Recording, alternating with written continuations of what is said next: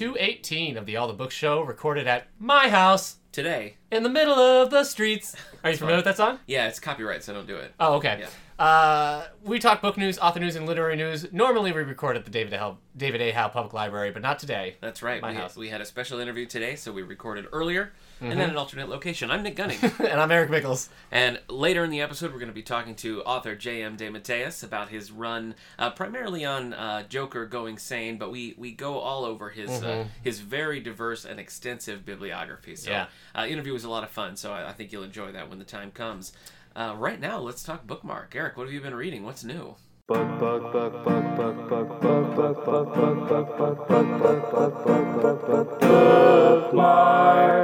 That was a quick dive into bookmark. You want to talk more? No. You want to talk about getting your wisdom teeth out? No, not yet. Okay. What have I been reading? Oh, you know what? We're at my house. I got my Goodreads up and still at this time still reading The Institute. Still not floored by it. Yeah. But maybe there'll be like a third act twist that I'm like, maybe. oh, I couldn't believe this. Maybe. Stephen King's best. I actually just was talking Pet Sematary with somebody. Talking about how that was just really dark. And it's kind of funny to think that like the person who wrote the very dark and depressing Pet Sematary that really like upset you. Oh, yeah. And like I read, but it was still kind of like, I remember having to just put it down at night. It's still the same guy who writes, The Institute. Yeah. So. Well, Institute might take its turn. It's already had a few things where I was like, whoa. Really? So, yeah. Okay. I'm also reading The Institute. Next week, we're going to be talking full on about The Institute by Stephen King, so we won't get into it much now. Yeah. I'm telling you right now that I'm not liking it, but I'm very much just like, okay. Right. You know what I mean? I'm not super excited. Yeah. All right, so anyway, I interrupted your bookmark. What else you got going on? A lot of X-Men. Just a lot of X-Men. Okay. Same everything I was talking about last time. Okay. So it's right now it's the 2016, 2015 books of Uncanny X-Men, Extraordinary X-Men, All New Wolverine, Old Man Logan, Uncanny Avengers, and All New X-Men. I should say the All New X-Men I'm reading, it's still the time-traveled original team. Okay. But it's a different writer. It's not Bendis anymore. Oh, okay. I'm still not loving it, but it's easier to digest. Yeah. Okay. I need to get back. I really was enjoying that series, and then when the Black Vortex crossover, I just dropped out. So I need to get back into it. Yeah. But anyway. I didn't read the Black Vortex stuff. Okay. So like Angel having fire wings, I'm just like, what? Did I miss something? It's a cool concept. Yeah, fire wings. Yeah. Speaking, you know what? Okay, I am getting my wisdom teeth out. Yeah, you are. Nick alluded to it. I'm getting my wisdom teeth out like this Friday. Yeah. So that's all 4 of them. Yeah. But today, I definitely need to go get some buffalo chicken wings. Yeah. Because I won't be able to have them for who knows how long. Yeah, probably not that long. I really? feel like you're overblowing this wisdom teeth scenario. Well, you know what? It's my first surgery. Yeah. You're old hat at it. I know. Yeah. Yeah. my punch card is pretty much filled. So if I ever need an appendectomy, I just turn in the card. And you get a free one. Yeah, that's great. Yep. That's Canadian healthcare. That's different. So. Oh, okay. I was going to say, I finished the Ken Burns Vietnam documentary. Oh, okay. I don't know if you remember this. I started this before Christmas last year. I do remember, yeah. It's only 10 episodes. Yeah. Even though some of the episodes are like an hour and a half or two hours, it shouldn't have taken me that long. Well, it's heavy. I mean, it is. Vietnam War is just upsetting. Before start Christmas, to I had watched like the first 5 episodes, Okay. and I was just so depressed. Yeah. And so I just had to like walk away from it and not watch it for a long time. And even now I've had to like watch it in pieces because, you watch something like World War II and it kind of puts your life in perspective. You're like, oh, life kind of stinks right now. And then you watch this, you're like, well, it could be worse. But when you watch something like the Vietnam documentary, you still think that. But then when you watch the footage of like protests going on in the American streets, it's a little too relatable. Yeah. And so, whereas... Well, the Vietnam War was so much about the politics at the time, that sort of transcends. Oh, There's man. a separation you have from World War I or World War II, where it's like murky politics are here to stay. Is this something we have in the collection? We do. We've got Ken Burns, Vietnam, and a few other documentaries. So if you're local to Wellsville, the David A. Howe Public Library, stop in and check it out, or anywhere in the STLS system, or send it to you, or your local library, wherever you are. I'm a few episodes into the Western Ken Burns documentary. Okay. What a weird life you're living. 10 episodes of Vietnam War documentary by Ken Burns and every X-Men title Every X-Men imaginable. comic I can read, yeah. Okay. That's my life. Okay. All right. It's interesting. Yeah. Mine is not going to seem interesting compared to that because I read Secret Avengers I finished that, which I was reading last time. And that's Avengers Secrets of the Ooze? No, that's different. That's the Ninja Turtles. But I would be all for a crossover like that. No, but this was good. I enjoyed it. I don't think it really was what it set out to be, like Avengers Espionage. It was just more a straightforward Avengers story, which was fine. I enjoyed it. Yeah, exactly. I don't know who this Ant-Man is. Oh, there's an Ant-Man who was like a criminal. Yeah, Eric O'Grady was a criminal who stole the Ant-Man tech. I think it was called Irredeemable Ant-Man for a while. I remember that, yeah. Okay, so, all right, well, I didn't know who that was. Yeah, so I read that. I enjoyed it enough to read number 2. It's never the, like, Avengers Black Ops team that, like, it was sold as. No, it doesn't feel like a spy story at all, really, so I don't know. It's just the Avengers on Mars. Yeah. Yeah, it could have been any team. Cool to see Beast back in the Avengers, thanks to our pal Steve Englehart for a few episodes back. Yeah. So I read that. I read a book called No Secrets by Mel Gilden, an author we're going to be talking to in the coming weeks. So why is that? More about that when we sit down with Mel Gilden. Why is that what? Why are you bringing up Mel Gilden? Well, because I read No Secrets, which you want me to say it's a 90210 novel. Yes, that's what I want. It is a 90210 novel. I first was familiar with his author because of his Star Trek work. Right. I read several of his Star Trek novels, and then realized that he also wrote 90210. So basically, Nick in the 90s, all he needed was Mel Gilden. That's true. Anyway, we are going to be talking to Mel Gilden in a couple of weeks. So I read this. I read this now. What were the last episodes you just covered on 90210? Here we go. Okay, fine. If you want to talk about my side hustle, my co-host Kendra and I do a podcast called 9021 Here We Go, where we go through Beverly Hills 90210, talking about all the episodes. We just covered episode 10 and 11, which will be coming out pretty soon. So yeah, we're having a good time with that. So anyway, I read No Secrets by Mel Gilden, and I'm currently reading The Institute still by Stephen King. Yeah. That's my main focus. It's becoming an institute on this podcast, Absolutely. Am I right? And I just started. I've been putting this off, but I just started The End of All Things Part 1 of Robert Kirkman's Invincible series. So I've been reading this series. I mean, since the beginning, I've read them all, and these are the last 2 collections of the end of the whole thing. 150 issues, something like that, in that ballpark. This is my all-time favorite series. I love it. Whoa! I've since day one when I picked this first book up, I was totally in it. I actually read Tech Jacket first, which was kind of I don't know. It was a one-off and it didn't end up getting picked up for a series. Right. But Mark, who's the main character, is in Tech Jacket. Right. And then Tech Jacket eventually, after the success of Invincible, they go back and revisit those characters. But this is volume 24 of the standalone the graphic novels series. And I've really been putting it off because I'm sad to see it go. So I'm reading that and Institute. So that's me for bookmark. Does Invincible push the Superman buttons for you? Is that part of it? No, I don't think so. Really, oh, wow. It's so I don't know. Wacky.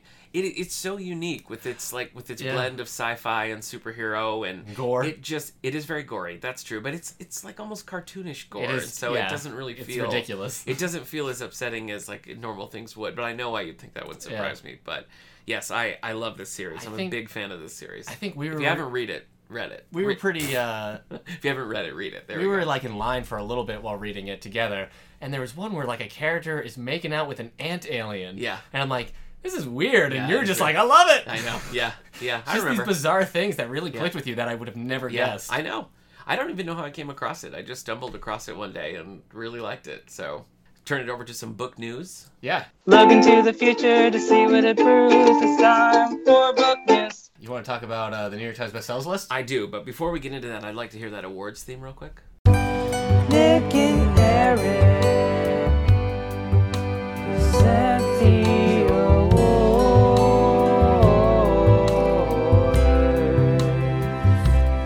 Okay, why did we do that? Very much. Because the Nobel Prize in Literature has been awarded. Holy cow. And the winner is Robert Plant. No. Oh. You remember last year that there was no Nobel Prize in Literature due to an internal sex scandal within the Nobel Committee. Yeah, I know. And so reading from Time magazine, they have announced 2 winners. So basically they announced the 2018 winner and the 2019 winner this year. So they just kind of hit a pause. Okay. The 2018 Nobel Prize in Literature has been awarded to Polish author Olga Tokarczuk for a narrative imagination that with encyclopedic passion represents the crossing of boundaries as a form of life. While the 2019 prize went to Austrian author Peter Handke Matt Helms, the Swedish Academy's permanent secretary, says Hankey was honored for an influential work that with linguistic ingenuity has explored the periphery and the specificity of the human experience. So that's coming straight out of Time magazine, so we'll share that article. Yeah. But so we have 2 new Nobel laureates, so congratulations to Yay. both authors. They're now in the same category as Bob Dylan. No, he did win the Nobel Prize. Yeah, Nobel Prize for Nobel Literature. Prize for Literature, yeah. That was a big blows my mind, big even now. But yes, let's take a look at the New York Times bestseller I think list. if I was an author and Yeah. I won the Nobel, like after Bob Dylan had won it, and now I won the Nobel Prize for Literature, You'd take up the harmonica? I think I'd be pretty excited to like, I won the same award Bob Dylan Yeah, won. that's true. I mean, now when if you ever run into Bob Dylan at a cocktail party, you could be like, I won the Nobel Prize. Yeah. Though I understand why if you had won the award first and then Bob Dylan won it, why you'd be a little miffed. Yeah. But now I'd be like, cool. Yep. So yeah, Stephen King will now be inducted into the Rock and Roll Hall of Fame. Yeah. All right, so the New York Times bestsellers list for hardcover fiction. Let's check it out. Let's do it. Number 10, The Giver of Stars. Oh, that's nice. It is nice. By Jojo Moyes. Okay. Author of Before You and Before You, After You, Wish You Were Here. No, that's Pink Floyd. Yeah, you got the wrong one. Yeah. Winner of the Pulitzer Prize. No. In Depression-era America, that's kind of down. Yep. 5 women refuse to be cowed by men or convention as they deliver books throughout the mountains of Kentucky. Oh, that's fun. Number 9, The Ninth House by Leah Badargo. Nope, Badarg? Lee. I'm freaking out. Lee Bardugo. Thank you. Yes. I turned into a rooster there You for did. a second. Yeah, you're a Chanticleer. Young adult author, wrote The Six of Crows, wrote that Wonder Woman Warbreaker. Yeah, I haven't read that novel, but I read the graphic novel that was. You come to that. uneducated swine. I know, but I've got to say, I really did not enjoy that story. Ooh. So, well, this book, The Ninth House, is an adult book. It is after mysteriously surviving multiple homicides. Multiple? Galaxy Stern comes face to face with dark magic, murder, and more at Yale University. Oh my gosh. Boy. University. And Look, this is my 3rd podcast of the day. This is you with your wisdom teeth, so I'm just worried about what next week's going to be like. Oh, yeah. Number 8. Wow, this book has dropped fast. The Testaments by Margaret Atwood. Right? I'm surprised that it's still here, honestly. I didn't think it was going to have staying power. In a sequel to The Handmaid's Tale, old secrets bring 3 women together as Republic of Gileads. My wife was on my case about how I was pronouncing it, so Gilead. I hope that was right. Theocratic regime shows signs of decay. Well, you tossed theocratic right out there. Good for you. Yeah, this time, yeah. With pronouncing things. Great job. And if you're showing signs of decay, you should definitely visit your dentist as soon as you can, because you might have to visit your oral surgeon and get all your wisdom teeth out. Once the problem is started, it's very hard to reverse it. Yeah. You could say that about anything, really. That's true. Number 7, The Dutch House by Anne Patchett. A sibling relationship is impacted when the family goes from poverty to wealth and back again over the course of many decades. Number 6, new this week, Olive Again by Elizabeth Strout. Oh, yes. In a follow-up to the Pulitzer Prize-winning novel Olive Kittredge. This is one of my wife's favorite books, Olive Kittredge. So New relationships, including a second marriage, are encountered in a seaside town in Maine. Well. Speaking of Maine, number 5, The Institute by Stephen King. Oh, yeah. Children with special talents are abducted and sequestered in the institution, where the sinister staff seeks to extract their gifts through harsh methods. 300 pages in, no Mr. Sinister. That's true. He hasn't shown up. So that's a bummer. Yep. I was really hoping for it. I know you were. You know, if David Bowie was still with us, I would cast David Bowie as Mr. Sinister in a heartbeat. That's Can I help you, Cyclops man? That's my David Bowie. I understood. I think Bryan Cranston actually said he wanted to play Mr. Sinister. Oh, I can see that too. Number 4, The Water Dancer by Ta-Nehisi Coates. Did I say that right? Yeah. Okay. A young man who was gifted with a mysterious power becomes part of a war between slaves and the enslaved. Oh, slavers and the enslaved. Yep. Yeah. Number 3, The 19th Christmas by James Patterson and Maxine Pietro. What was your 19th Christmas like? Do you remember it? My 19th Christmas. You're 19 years old, celebrating Christmas. Would have been in college. I do. Actually, that was a very tumultuous time in my life. So, yeah, thanks for bringing that up. Oh, sorry. That's all right. I think I got Ultimate Alliance for the PS2. Oh, that's Marvel's fun. Ultimate Alliance. Yeah. This is part of the Women's Murder Club. As I've mentioned before, anything James Patterson writes with Maxine Pietro, I don't like. I've never liked one with this collaboration. I've only read one of these Women's Murder Club, primarily because this is probably... It's neck and neck with David Baldacci, but this is the most popular series in our library. Yeah. If it's a Women's Murder Club book, we better have 3 copies because people just want it. I do not get the appeal of these books, but I will continue to buy them for our loyal patrons. Okay. Maxime Pietro, you turn that around. Pietro Maximoff. There you go. Quicksilver. Again, boy, X-Men on the brain over here. Yeah, I wonder why. Yeah. In the 19th installment of the Women's Murder Club series, Detective Lindsay Boxer and company take on a fearsome criminal known only as Loman. Willie? Loman. Oh, okay. Well, Willie Loman? Yeah. Who's that? From Mice and Men? Oh, now, maybe. It could be. What if he... It's probably a play on that, I would say, at least. Just shaking people too hard. I guess so, yeah. Wait, no. Willie Loman was not the one who was shaking people. Let's move on. Okay. Not that the character was just going around and Shaking Mice and Men people, I shaking understand. people. Yeah. Just happened once. Yep. Number 2, Where the Crawdads Sing. Yeah. Delia Owens. As Marsh I said- Woman, Marsh Murder, Suspect Yeah, Marsh. and this has been on here for 59 weeks, so that's well over a year at this point. It is, it's readable and approachable, but I still think it's a little amateurish. Wait a minute, we're saying Willie Loman. Right. That's Death of a Salesman. That's not a Mice and Men. Oh, he doesn't shake anybody. No, I don't think so. Well, at one No. point, I think he shakes his wife and is like, "Stop making stockings! I gave all your stockings to my mistress!" A lot of dark things in this. Yeah. Number 1, are you ready? Yes. The Guardians. Not Oh, of the galaxy. Yeah. Just the Guardians. Yeah. Maybe of Ga'Hoole? Uh-huh, maybe. What was that Guardians one about Santa Claus and the Easter Bunny? Yeah. Was it just called the Guardians? Yeah, just the Guardians. Yep. Now, this isn't not that Ga'Hoole. either. Not Ga'Hoole. This is The Guardians by John Grisham. Mm-hmm. Nick is a big fan of John Grisham. I am a Grisham fan. I hope to get back into this because, as you know, I've had a tumultuous time with Grish the last couple of times. Loved Camino Island. I loved Camino Island. Colin Post, a lawyer and Episcopal minister, antagonizes some ruthless killers when he takes on wrongful conviction case. Interesting. Yeah. Dark. I'll read it. Yeah. Yeah. That's it. That was number all right. 1. The Guardians. Okay, John Grisham. well- he's ahead of a lot of players. Yeah, he I is. mean, Stephen King, that New Testaments book, Well, Where the Crawdads, and James Patterson. Yeah, the thing with Grish is that he really sticks to a schedule. You know, I mean, you're going to get like a Grisham a year. He's not polluting the marketplace with a million co-authored books. He's not. I mean, he does have his Theodore Boone Jr. series, but I think he keeps those very separate. Yeah. So, like, I think a Grisham publication is still an event, and that formula is working for him. So, I hope that he sticks to it.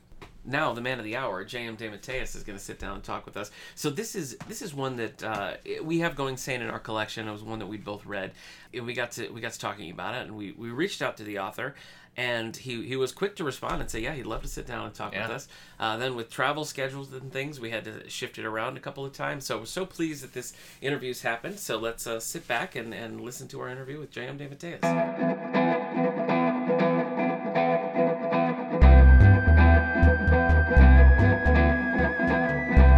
All the Books presents Author Spotlight. This morning, Eric and I are joined by author J.M. DeMatteis. We're going to be talking to him about his work, Joker, Going Sane, and work through his whole back catalog, which is pretty exciting, I've got to say. So thank you for joining us. Happy to be here. We thought, since Joker's in the news right now with the big movie, and it's sort of what everybody's talking about at the moment, we wanted to talk to you a little bit about the story you wrote called Going Sane, which deals with the Joker finding sanity once Batman's out of the picture. So could you just talk a little bit about how that came about and how you got going with that story? That story evolved over quite a bit of time. Originally, I don't know if people are familiar with a story I did called Kraven's Last Hunt, but that story actually started as a Batman pitch. And the original idea was that Joker appears to kill Batman, bury him alive. And then what was going to happen after that, since Joker has now completed his life's work and killed Batman, his mind snaps. Well, if our minds snap, we go insane. Since he's insane, his mind snaps, and he goes sane, and he creates a normal life for himself, and so on and so on. And I pitched that to DC, and I think the reason at the time was they were in the process of developing The Killing Joke. And they thought there were some similarities, which there really aren't, between the two stories.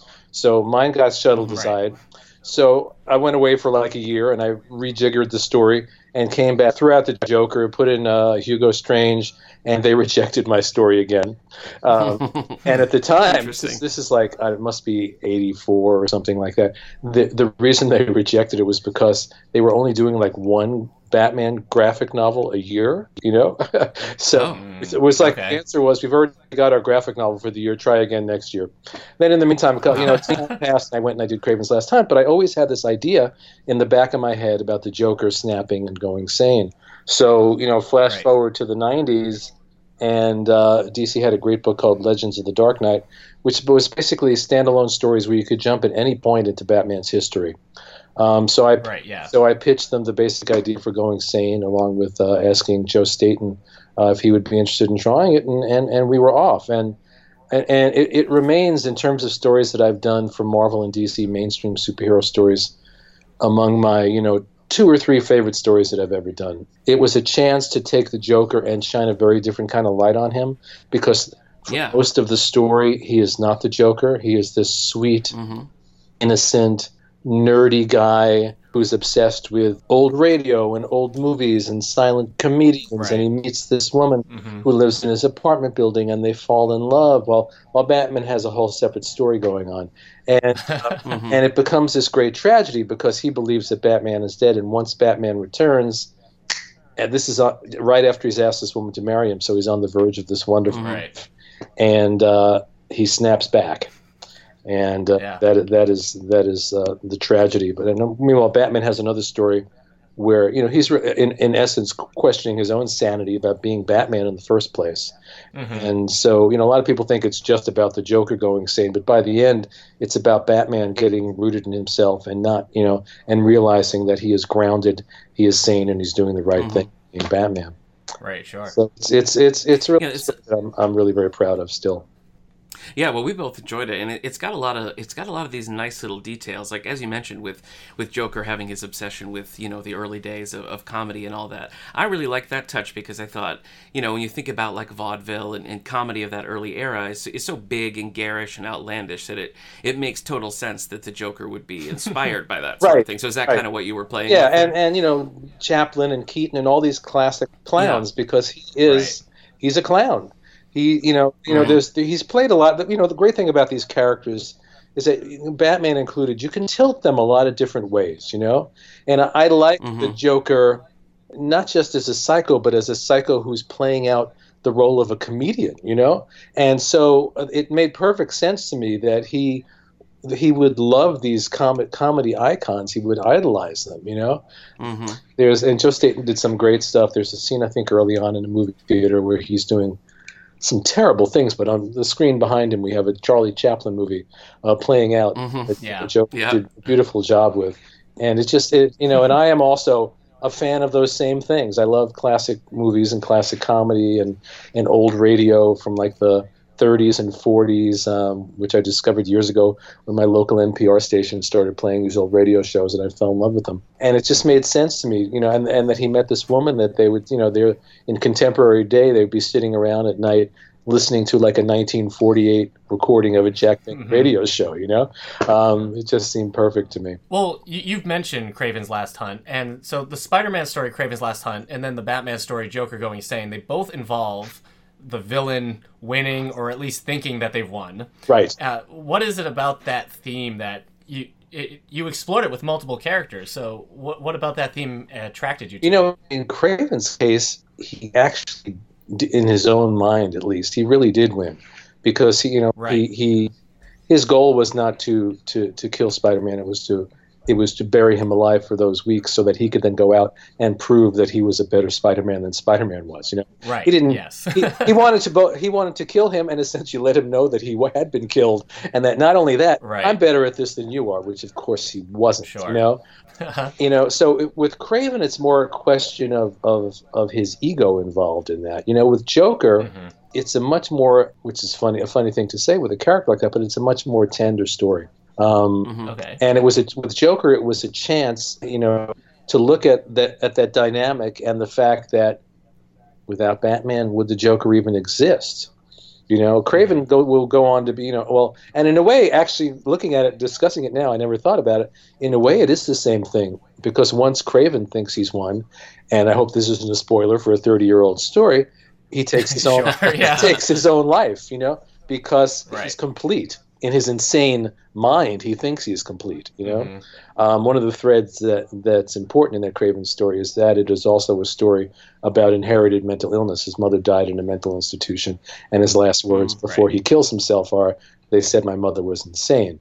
So there were some people when the book came out that thought somehow we were glorifying suicide, and it was not what it was at all. It was very clear in our minds creating the story that Craven, well, this is not a well human being, you know? Right. But so, yeah, there are, I never really thought about the similarity in the themes other than the fact that they both came out of the same original idea.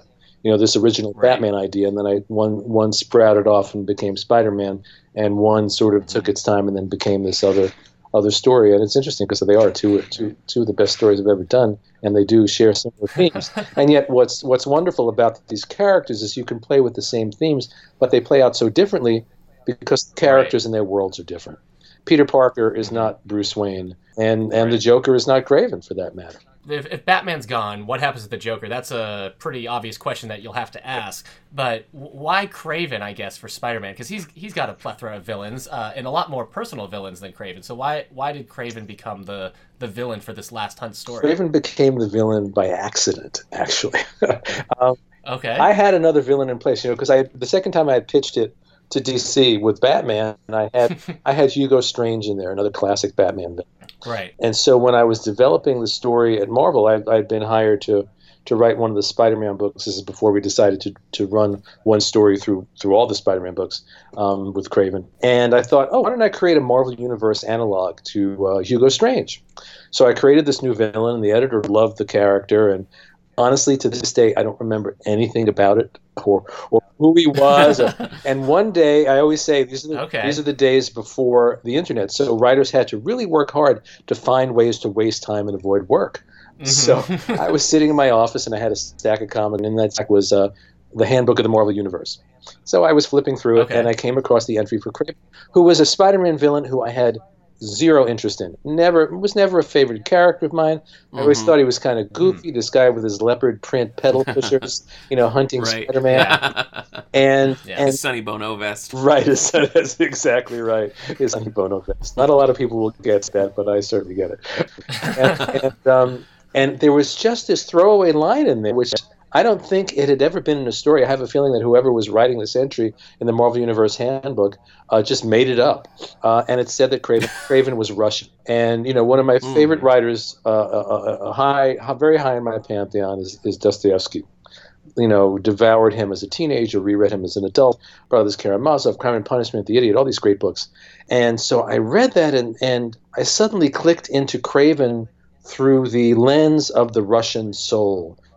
That sort of Dostoevskian split, that passion, the duality, that whole thing. And it was like in a flash, it was like, oh, I know who this guy is. And I threw out the other villain that I'd created, and I called up my editor and said, it's going to be Craven. And he was like, but I like the other guy. I said, no, it's going to be Craven. And then, Mike Zeck was involved in that story as well, and we needed a character to kind of draw the contrast between Spider-Man and Craven. And so I reached back to when Mike and I were doing Captain America together and pulled out a character that we created together called Vermin, and brought him into the story, and that's how Vermin came into the story. You mentioned dealing with Craven and his mother, and that whole process. Yeah. You go a little deep there with the mental illness aspect of that. And I'm wondering, how do you approach that as a writer? Like, what do you think the responsibilities there are when you're talking about something serious like that? Because there's ways to do that where it's just like, oh, this person's crazy, isn't that funny? Or something like you did where you make it a serious issue. Well, when I approach any of these characters, especially these characters that have been around for a long time, at that, Craven's been around even longer now, but at that point, this was the late 80s, he's been around since the 60s. And I look at these characters, and my first question is always, why? Why do they do what they do? Why does this guy put on his Sonny Bono vest and his leopard print pants and decide he wants to hunt down Spider-Man? What is in his past? And wait a minute, he was in the jungle, but he's Russian, and so that just gets me going. And I would say I like to take, saw off the top of the character's head, get a flashlight, and start rooting around inside and see what made this person this way. And so in exploring Craven's psyche and coming up with my own answers as to why he was the way he was, that's where the backstory with his mother and the inherited insanity and all that came from. Okay. And so I just sort of follow the characters, It's not like, I'm going to do a story about mental illness or anything like that. I'm going to story about this person. It's a person, They have to become, as a writer, they have to become real to you. They can't be a character. They have to be a person.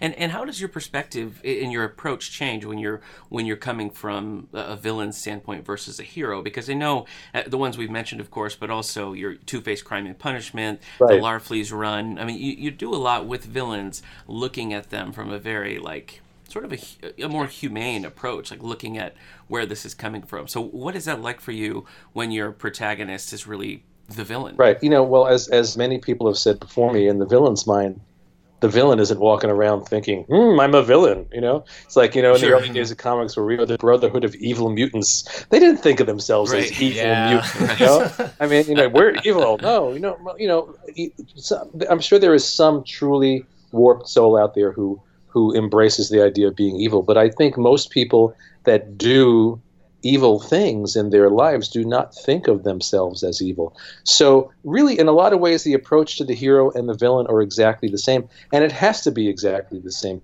You have to approach them with people, and in a weird way, in order to understand them, you have to approach them with compassion and understand where they came from and what it is that made them the way they are. Nobody is completely evil. Nobody is completely good. We all contain all these different things. And on one hand, in exploring the villains, it's a way to explore ourselves and our own darker impulses, the parts in ourselves where, God, if I would have taken one step to the left that day, I could have done something I might have really regretted in my life, Except these guys... Right. These guys, they take that step and they go over that line. And then once they go over, they keep going over it. And maybe in their mind, there's not even a line there. And they're doing it, because they think they're doing the right thing for whatever reason. I think what makes Going Sane such a successful story is that, you're really looking at two different characters when you're looking at the Joker, because as you said, he's a different person for most of this. And, I came to be rooting for that person, I wanted that person to succeed. I wanted him to leave that behind and move on and be happy. And so, that I think gives it a real hook to the story. So is that kind of what you were playing with there? Yes, giving you this absolutely. kind of a tease? You want the reader to care passionately about the characters. So, what's the point of doing that story if you don't care about what the Joker has become, if you don't care about him building this life and falling in love? And what's interesting about the Joker is despite this movie that's just come out, there's never been a definitive origin story. Of who he really is. We know he's some guy who fell in a vat of acid, but who was he before that moment, And that's what's so interesting about him. So I don't claim, even in the story, that who he becomes is who he was before.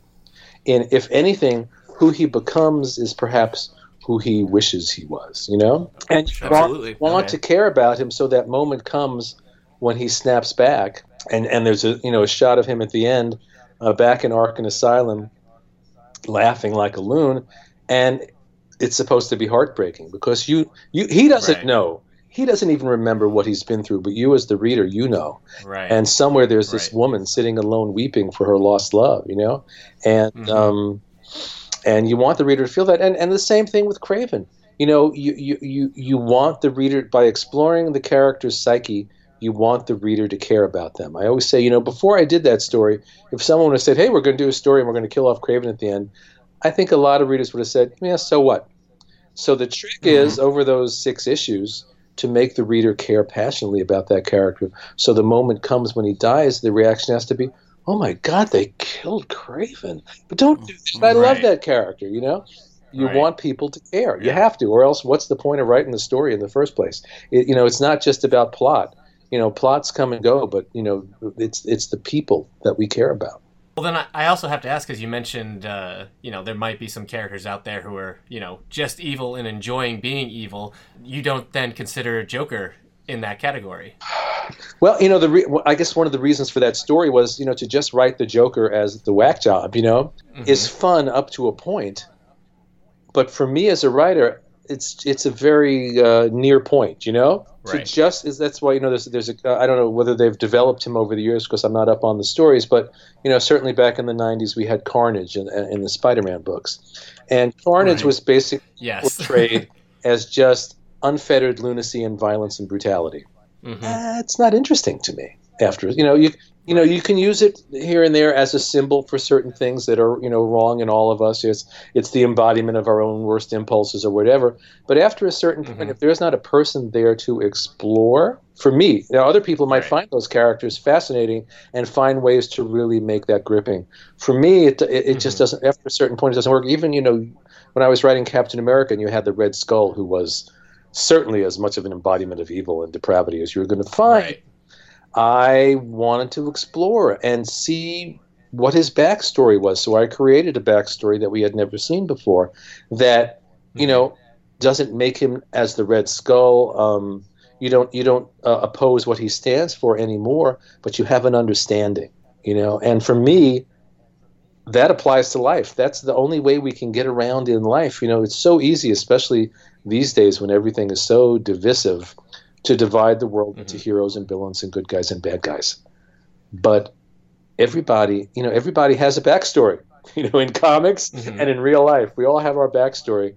And the people that are twisted and doing these really awful things are also people. And it's really hard to forget that. It's hard for all of us. It's certainly hard for me to forget that when I'm seeing something political on TV and yelling at the screen, But that, if I can find the heart and soul in the Joker or the Red Skull, then I hope I can find the heart and soul in the people I may oppose politically as well, And it applies to life across the board.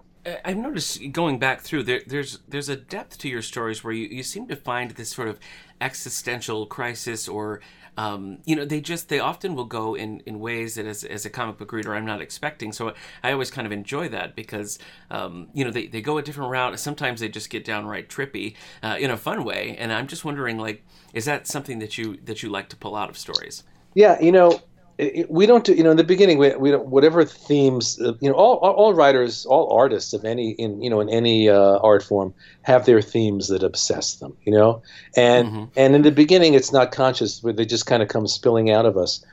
But, for me, it's always about the search for meaning on some level. Who am I, or who are you? Why am I here? Why are you here? And it could be the psychological search, it could be an emotional search, or it could be the more cosmic spiritual search. But those are those are the main themes that tend to run through everything I do. So. Yeah, I want to understand. Trying to understand these characters that we're talking about is a way of understanding myself and my place in the world, not just Kraven's place or the Joker's place or Batman's place or Spider-Man's place, but myself. And as a writer, all these stories are therapy. We're all, I always talk about, when I wrote Kraven, it was like a really, really, really rough time in my life. And I think it's one of the reasons why that story has continued to resonate, because all the pain in there was really real. And and in a way, the three main characters, Peter, Kraven, and Vermin, were all aspects of my own psyche and struggle. Now, I wasn't thinking about that when I was writing it. I only see that looking back, But, in a lot of ways, writing is therapy and a way to help me understand myself and my place in the world, and also to express my ideas about, to steal a phrase, life, the universe, and everything. Because those are the things that interest me. Who am I? Why am I here?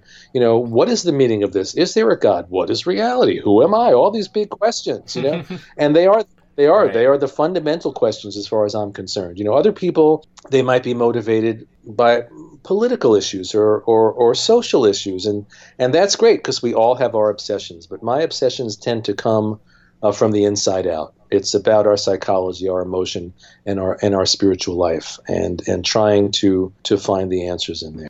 I think the spirituality of it is, that's a good term for it, because I kept seeing that thread, and of course it's at the forefront in something like Supergirl, Fallen Angel, or something like that, where you're really going for it. And so it's interesting to know that's you're saying that's kind of your way of working through your own thoughts. And right, concerns. And also sharing whatever little answers I may have found along the way. Because we're all. Sure.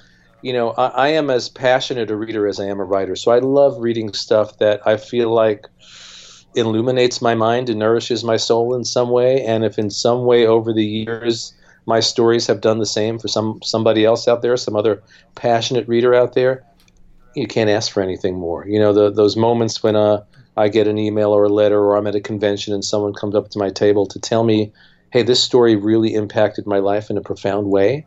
Made me see the world differently, helped me through a really difficult time, it opened my spiritual inner eye in some way. you can't ask for anything more than that as a writer. Oh, yeah. Yeah, that's very powerful. Were there specific stories you read growing up that, inspired you to then write those kinds of stories as well? Well, all the writers that I really love impacted me that way, whether it's Dostoevsky or Ray Bradbury or J.D. Salinger or Kurt Vonnegut or just, the spiritual readings I've done over the years, whether it's, reading about Hinduism or Buddhism or Christianity or whatever it is, all those things resonate in my heart and soul. And they, then there's the flip. I always ask this question about the things in our lives that excite us. Did they influence us and create us? Or is there something in our souls that we know that we respond to in that work? Do you know what I mean? Are you responding to those themes in somebody's work because those are the things that excite you to begin with? Or does reading that work make those themes excite you? Do you know? It's an interesting thing. I wrote an essay some years ago about The Twilight Zone, which when I was a kid, and I still love The Twilight Zone. I think it's the best TV series ever as far as I'm concerned. But I was watching those shows when I was like 6 years old, and my view of the universe is a very kind of Twilight Zone view, in the fact that if you look at the Twilight Zone, one interpretation is that the universe is alive, that we interact with it, and that it has things to say to us. And sometimes it enlightens us, and sometimes it kicks us in the ass, And so did I, as a 6-year-old, did I respond to that? Because it was imparting to me a view of the universe that excited me, or was there someplace in my soul where I had that view of the universe, and seeing it in the Twilight Zone made me go, that's truth, and that's the kind of path I want to follow. And I think the answer is probably both things. But I think we come into life with certain truths that we know, regardless, and we respond in art to things that illuminate those truths and help us to see those truths that we already know, and then through the art they expand them and deeper them and help us see them from different viewpoints. It sounds like connecting with your audience is a really a rewarding thing for you, and a lot of why you're into this. Could you tell us a little bit about the writing workshops that you do, your imagination workshops? It's called Imagination 101, and we also do a 201. I don't do them as often as I'd like to. I started doing them, 8 or 10 years ago, and I have one coming up in November. It's the first one I've done probably in a couple of years. But a few years back, I was doing a little talk at the Museum of Comic Art in New York City, and in the course of the evening, talking about my career, you end up having to verbalize things that you do intuitively as a writer. And I suddenly realized, after doing this for so long, there's a lot of stuff I know, and I would love to share that, to take what we just spent, 2 hours just talking about in a random way and focus it into a weekend, and to reach out to people the way that certain people reached out to me when I was starting out in the business and shared their wisdom with me. And it's a great thing, and I'm sorry I don't do them more, but I'm really looking forward to the one in November, because people come in and like in the workshop coming up, I think I've got people ranging from like 20 years old to 60 years old, who are all creative in some way, who are all looking for something to sort of light that spark and help them move forward in some way with their creativity. And so it's an entire weekend. We start on a Friday night and go through Sunday afternoon, and it's intimate. I try to keep it to at most like 10 or 11, 12 people at most, Okay. And we have a great weekend together, and I impart whatever wisdom I have, but in dealing with questions that come back at me, and having to form opinions and express things that I've known intuitively for years, I end up learning so much in the course of the weekend too. And we all really get to know each other in a nice, intimate way. It's a great weekend, and so we have room for maybe 1 or 2 more people. Maybe we could squeeze them in. So if anyone is interested, you go to my website, jmdmateus.com. You go to the workshop section. The information is there. There's an email address that you can write to me through that email address, which I can. It's Imagination Workshops, plural, imaginationworkshops@gmail.com, and I'll send you the information. And it's in Kingston, New York, which is about 2 hours north of New York City and an hour or so south of Albany. And I've literally had people come from all over the world to this. I got somebody coming, I was amazed, from Australia to take this class in November. Oh, really? That's quite a trip. Absolutely. I have to be really nice to him. Yeah. You can spread the word. I wanted to ask too, just sticking with the topic of connecting with readers and that sort of thing. Have you found technology has changed the way that readers are able to sort of follow you? Because I know when I was a kid, if there was a story that I liked that I found, in a dime box or something at the comic book store, and I wanted to read more by that author, it was just sort of, well, keep digging through the box and see if you see that name pop up again. But now, with Marvel Unlimited or DC Universe, it's much more easy to find an author you like, put it in there, and just read the whole thing. So have you found that that's changed the way people are approaching your work at all? The change, I think, is even more than that. It's that through social media and the wall between creator and audience is paper thin now, And that could be a bad thing, but for me, I found it primarily to be a very good thing, so that people can reach out to you. I remember being a kid or a teenager, and I'd read some comic book story or read a novel, and I would write a letter. And of course with comics, that was part of the whole magic of comics was the letters page, and you'd write a letter.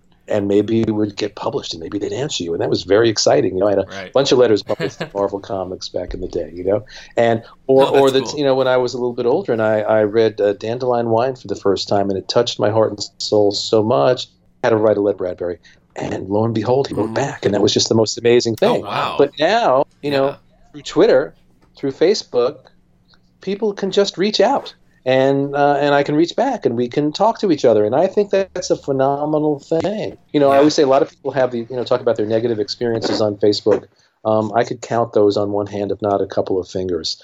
I find primarily that if you put out something positive, you'll get positivity back. I know I see certain people on Twitter or Facebook that seem to actively enjoy getting into arguments with people. Oh yes, we're familiar with those people. Says something negative to them, and then they retweet it, and they comment back, and they get into a whole thing, and God bless them. Maybe there's a reason why they're doing that, and it works for them. It doesn't work for me. It just doesn't work for me. First of all, I don't want to put out that negative energy, nor do I want that energy coming back into my life. There's for me, there's enough negativity in the world that I want to keep it positive. That's why even getting into political things, and I'm fairly passionate politically, but I'm very careful about what I put out through Twitter or Facebook that plays into politics, because I don't need an eruption of insanity and negativity. Certain things, it just I may feel it's so important that I need to put it out there, but I try to be careful about it. Yeah, well, it's a powerful medium in both negative and positive ways. Yeah, and there are people out there that, as we see, who just love. It's like remember that old Star Trek episode, that spinning light that was feeding off hatred. The Klingons and the Enterprise are on the ship, and they just keep getting them battling, and it's just feeding on it. And it seems like there are certain people that just feed on that negativity, so that they just wait for someone to slip up, so that they all come swarming in and can tear that person to pieces. Like, why? Well, it goes back to what we're saying about the villains. It's like, we need to we need to have more compassion and view these things. We all make missteps. We all make mistakes. We all screw up. And I certainly screw up as much as I succeed, if not more so, in my life. But we have to bring a little compassion to the table. And I say that not as someone who's an expert at it, but someone who at least strives in my life to try to do that. So anyway, that's the story on that one. Well, thanks so much for talking to us this morning. Sure. Before we let you go, I wondered if you could give us a little preview about maybe what you're working on right now, or something you have sure. upcoming. I know you've been doing more with animated DC I'll movies. get all the plugs in. In terms of of comics, the projects that I'm working on right now, I can't really talk about. But what recently completed and came out is a book I did for Karen Berger's new line at Dark Horse Berger Books, a series called The Girl in the Bay. It's sort of a supernatural time travel search for identity is a big theme in there. Story, and it just came out in a collected edition. I'm very, very happy with the way that came out. And IDW recently put out a collection of another new series that I did called Impossible Incorporated, which is sort of Doctor Who meets Doc Savage meets the Fantastic Four Cosmic Adventures. Also going back to a lot of the themes we're talking about, exploring the universe. What does it all mean? What is reality? And all these big questions within the context of big cosmic adventure. And in terms of the animated work, what just came out, which I'm very proud of. There's a Wonder Woman animated movie called Wonder Woman Bloodlines, and I wrote a short. It's the first appearance of Neil Gaiman's Death character, I think, in any other medium, and so it's a 20-minute short with Neil Gaiman's Death character, beautifully directed by Sam Liu, and I'm very, very proud of that. And coming up next year, there's also an Adam Strange short. I wrote an animated movie that is an adaptation of the classic story Superman Red Sun.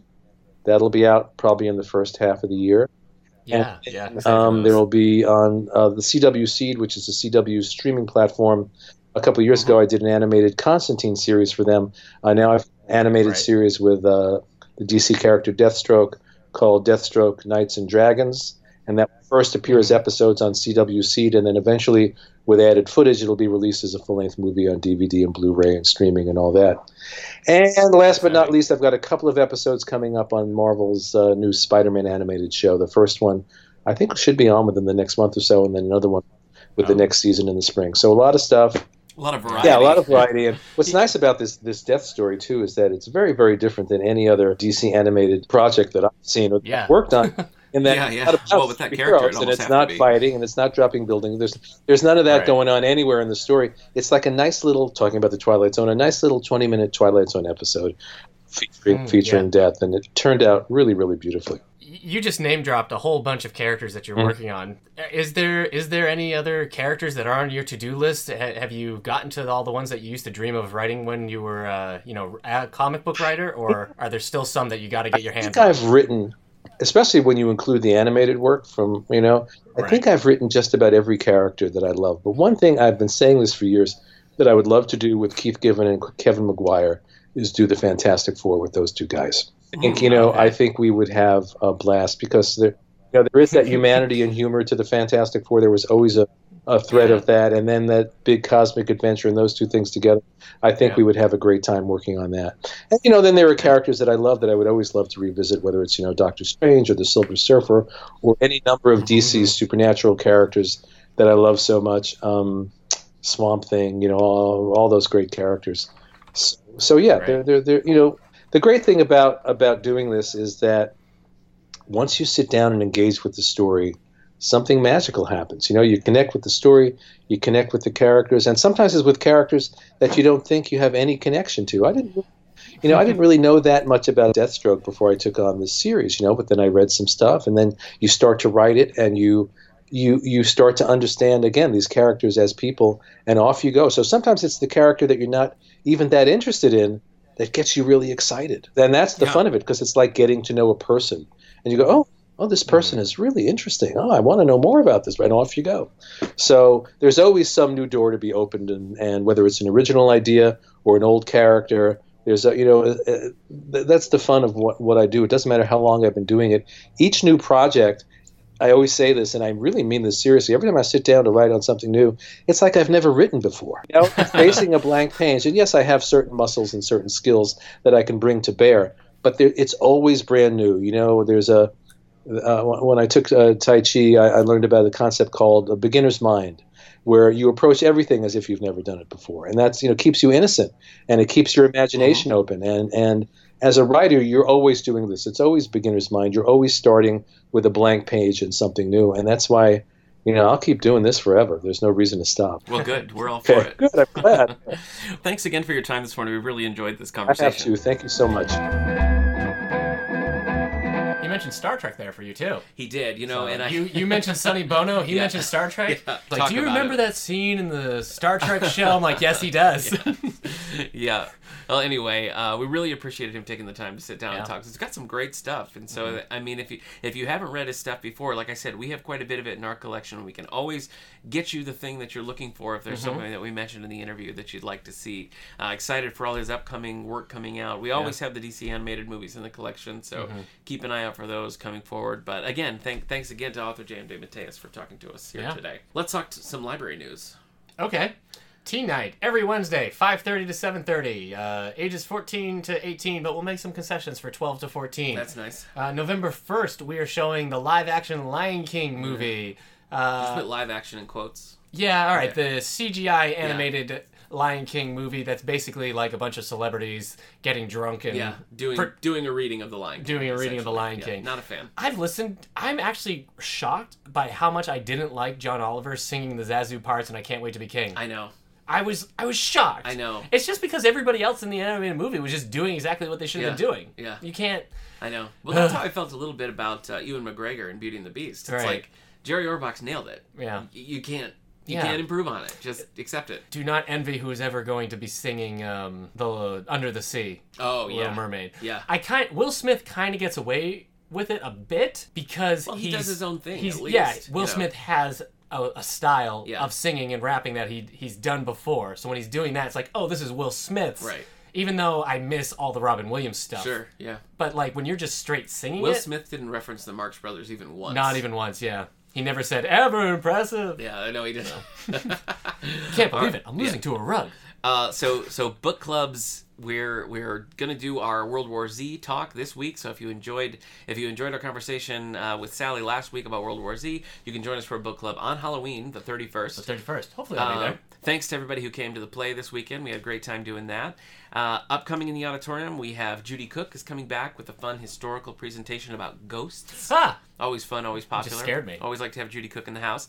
And then after that, Creek Bend Band is coming back. These guys, I mean, they're the favorite. They're the favorite of our crowd. So looking forward to that. You can keep an eye on davidahowlibrary.org for dates and upcoming events there. And I think that's going to do it for this week on the All the Book Show. Sure sounds like it. Thanks again to our guest, J.M. DeMatteis. We'll see you next time when Eric doesn't have wisdom teeth.